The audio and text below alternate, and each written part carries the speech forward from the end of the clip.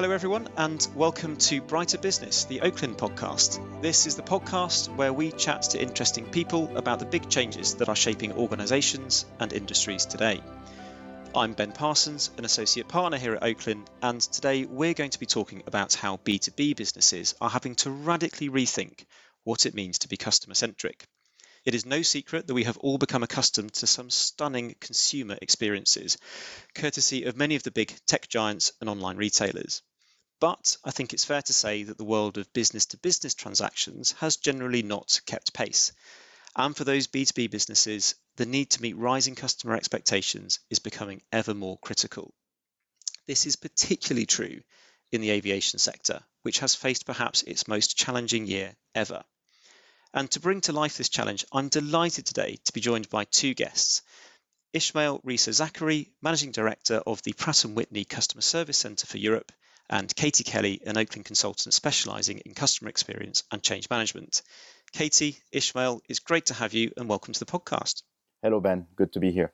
Hi both, and hello to everyone that's listening too. To kick us off, Ismail, and before we get started, for those that perhaps aren't familiar with the aviation sector, could you give us a brief overview of Pratt & Whitney and where the Customer Service Centre fits in? Absolutely. Thank you, Ben. So Pratt & Whitney is a leading aerospace manufacturer focusing primarily on aerospace engines and aircraft engines, turbines. And the key markets that Pratt & Whitney serves are military in some of the instances, Pratt & Whitney Canada, which has many different customer segments and missions going from emergency medical services, including business aviation, all the way down to general aviation. And Pratt & Whitney Canada Customer Service Europe, our mandate is to support with aftermarket services all Pratt & Whitney Canada customers for Europe, Africa, and Middle East. We've got about 15,000 engines around those three continents. And our mission is to make sure that customers get the best support when it comes down to making sure that their engines are operating at the optimum operating parameters. Yeah, not an easy job with such a high value and such a high safety requirement for a product like an aircraft engine. Absolutely. And thanks, Ismail. And we'll come on to a little bit more about your business because that's what we're here to talk about, of course. Just before we do, Katie, we mentioned at the start that customer expectations are rising in all B2B industries. Could you just bring that to life a little bit? I mean, what are we seeing out there in the industry? Yes, and just to kind of backtrack, my two specialist fields around change management and customer experience are really closely intertwined and something that organisations are putting a lot of focus on. And this is because of, as you mentioned, the rise in customer expectations, something all three of us to hear today and everyone listening on this podcast can resonate with because we're all customers, whether it's at work or at play. So everybody will recognise kind of why our expectations are increasing and why we're becoming increasingly high maintenance, I guess. There are a whole host of reasons why our expectations are increasing. First of all, instant gratification. So as customers, we expect our experiences to happen fast, be available at the click of a finger, and also be available 24/7. And that applies whether you don't want to wait longer than 3 minutes for your Uber after you've ordered it, or in Ismail's industry, you don't want to wait more than a couple of weeks to have your engine for your private jet returned so you can jet off on holiday to some exotic location. So instant gratification, I think, definitely drives that. And kind of linked to this is the amount of choice available to us at the touch of a button. Clearly, we're increasingly an online world, and we can compare and contrast many different suppliers for anything we would like, and shop around and make sure that we get the best deal. And if we don't get an instant answer, we'll move on to the next Google search. So they're two of the main reasons, and there's a whole host of other reasons that I'm sure we'll come across as part of the podcast today. But social media empowering customers is one of them. People wanting personalized experiences and also expecting seamless omni-channel experiences as well will contribute to our rising expectations. Thanks, Katie. And yeah, I can imagine how, if you're used to ordering a toothbrush with a single click on Amazon, you wonder why your very expensive aircraft engine doesn't give you the same ability to track its every step until it, arrives where it needs to be. And Ishmael, you probably can't get away with describing your customers as high maintenance like we can, but clearly you have a vast range of different customers. How do you manage that complexity? I mean, there must be a real variety of the different customers you have out there that are using your engines.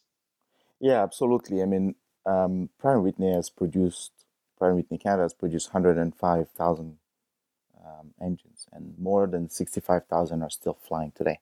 And we're talking about billions of hours of flying so far. And like I was saying earlier, with key markets going from regional aviation to business aviation, helicopters, general aviation as well.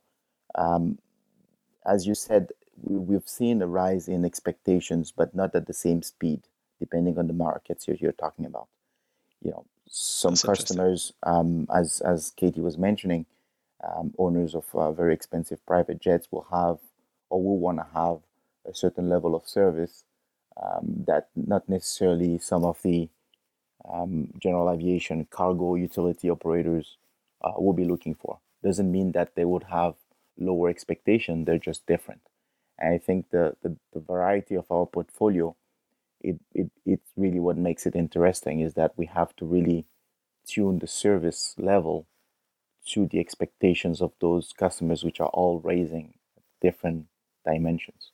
So this multi-dimension approach is really what Pratt & Whitney stands for. And I just want to remind everybody that, although everybody thinks of major gas turbine engines to be the big liners that we'd see every day, a lot of customers are operating smaller aircraft. And in the case of Pratt Canada, the majority of our customers are having 1 to 2 airplanes. So although we would be considered business to business, the general aviation segment of our business is getting closer and closer to business to consumer, because you would have owner pilots who would like to engage in the community and would like to operate and would like to communicate with our organization more as a business to consumer type of relationship. So That's we really have to find the right balance when it comes down to designing the service offering to meet the expectation of those demanding customers, as you pointed out. Yeah, that's so interesting. I never thought of someone who buys an aircraft engine as a bit like a consumer, but it's so true if you've only got such a small number of engines. That's really interesting. And Ben, I would just interject there and say, we have one particular engine model represent almost half of our production, PT6A engine, which is legendary, has been the key engine that has reshaped or defined the general aviation market. And a lot of the customers that we have in that market segment, yes, they do fly a plane, but they love the engine and they would like to interact with us at the engine level. And when you say consumer, they see this as a component of its own, and they want to make sure that they engage with us from a customer to business point of view. Yeah, so we've got high maintenance engine nerds. I like it. This is I would say that the key or the magic ingredient here is to make sure that you really map out all these different customer journeys, and you optimize those journeys along the way. And Ishmael, just to chip in there, some of the work that we did with you around kind of the customer playbook and implementing some simple kind of documentation and conversation guidance to help everyone in the contact center to customer service center to manage expectations was extremely important, wasn't it? Just because of that complex process and often lengthy process, and you've got lots of impatient owners of engines that want them back as soon as possible. Having that kind of simple to explain version of that journey explained by one person where possible was really, really important, I think, and hopefully supported you in talking to your customers as well. No, for sure. And the perspective your team and Oaklyn brought us when we were really trying to optimize this customer journey element is this knowledge of B2C which is in nature transactional and high volume. In our case, it's, I would say, lower volume but high complexity of events. But when you take the interactions with the customers, they're actually high volume. So how do you extract the knowledge that you get from, the B2C sector, where there's quite a lot of transactions happening, and you build best practices around really understanding what the customers are looking for, or are the customer promoting your brand or your services, and how do you infuse that back into a more business to business relationship. And I think that's where we together we spend a lot of time working with our different various teams to really understand how to take advantage of all of the industry knowledge that was generated on B2C, to make sure that we maintain and we overpass the customer's expectations when it comes down to customer support. Sure, really interesting. And I think, like many B2B industries, of course, we're in consulting, we're a B2B industry at the end of the day as well. This year hasn't been an easy one, I think it's fair to say. And it's been particularly hard. I think everybody will know it's been particularly hard for the aviation sector. How have you managed that, Ishmael? Because particularly I'm thinking of sales teams, for example, or account management. I mean, that traditionally is a very face-to-face, in-person experience, which B2B businesses are often very good at, but it's become incredibly difficult, I think, this year as a result of COVID-19 and all the restrictions that have been in place around the world. That can't have made life any easier for you, I shouldn't think. Indeed, incredible year this year. I mean, we've learned so much through this unprecedented times, and as you pointed out, aviation was severely affected in all different facets. I would say that the variety of Pratt & Whitney Canada's portfolio has really helped here, because as we were mentioning, when we saw regional aviation being impacted because lockdowns and restrictions in flying across borders, we've seen a certain pickup in other parts of the business. So some of the charter business for the private aviation have seen some increases. We've seen a pickup in humanitarian activity, moving people and PPE and face masks and so on and so forth in different areas of the world. On top of that, we've also seen an increase in emergency medical services, with some of our helicopters, especially in Germany, working very hard to move patients from one area that was overloaded in terms of COVID patients versus other areas in Europe. So it was beautiful to see all this cross-border cooperation and seeing our products really bringing relief and serving the fight against COVID. But as you pointed out, it's been quite a challenge for meeting customers and interacting. In our industry, like many others, a lot of relationship building happens at trade shows and fairs, and a lot of them were canceled this year. But yes, being able to go around and sell services has been harder. Nonetheless, our people showed incredible creativity when it comes down to keeping contact and relationships with our customers. So, although I would say there's certain markets where the synchronization of processes between us and the customers is more advanced than others, I wouldn't say that they're not having increasing expectations when it comes down to customer service and service level. So Ishmael, we understand that expectations are rising, but how do you take a large traditional engine manufacturer like yourselves and get everybody to adopt that truly customer-centric mindset? Yes, I would say, Ben, it starts with really putting the objective on the table and making sure that we're clear with everybody around in the organization on what we're trying to accomplish, and then basically it all boils down to execution. And the journey we took about a year or so ago was to say, okay, how do we make sure that we're already one of the leading aircraft engine manufacturer, and we've got good reviews in our service level, but how do we take it to the next level, and how do we make sure that we design processes and we design approaches for being even more customer centric, and that goes from taking information from what's happening in the industry, in B2C, but also speaking to the customers, because in the end they're the ones that we're serving. So always listening to the customer, and then smash that against our preconceived ideas internally, and keep an open mind into making the strategic change and the evolution. So and basically that has been the approach we took, and we've seen the results in our standing in some of the leading polls when it comes down to customer service in the industry. And basically our plan is to keep improving our services and our service level. I think that's an interesting point you make when you talk about the employee as well and their part to play. Clearly, they're the ones that make it a customer-centric experience. But at Pratt & Whitney as well, we focused on kind of celebrating customer-centric behaviours and gathering lots of data from the employees about how well we thought we were operating in a customer-centric world. I think it's just really important to not forget that you can't have a good customer experience if you don't have a good employee experience, and how closely the two are intertwined.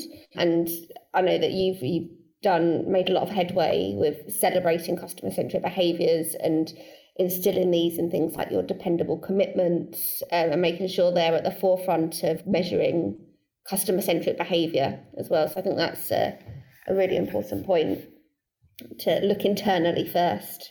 Yeah, and you mentioned it. Our people are serving our customers every day, and many cases they know what works and what doesn't really work. They know what they need to do a better job at serving the customer. So it's crucial to listen to what the people have to say in terms of what are the key elements that we need to turn, to give them the right tools and the right systems and the right mindset and the right behaviors that are going to help really giving the exceptional customer service we're looking for. Yeah, it's important. You need to treat it as any other transformation, making sure, as you use the word mission, that customer-centric vision is set up front and flows through in everything in the organisation.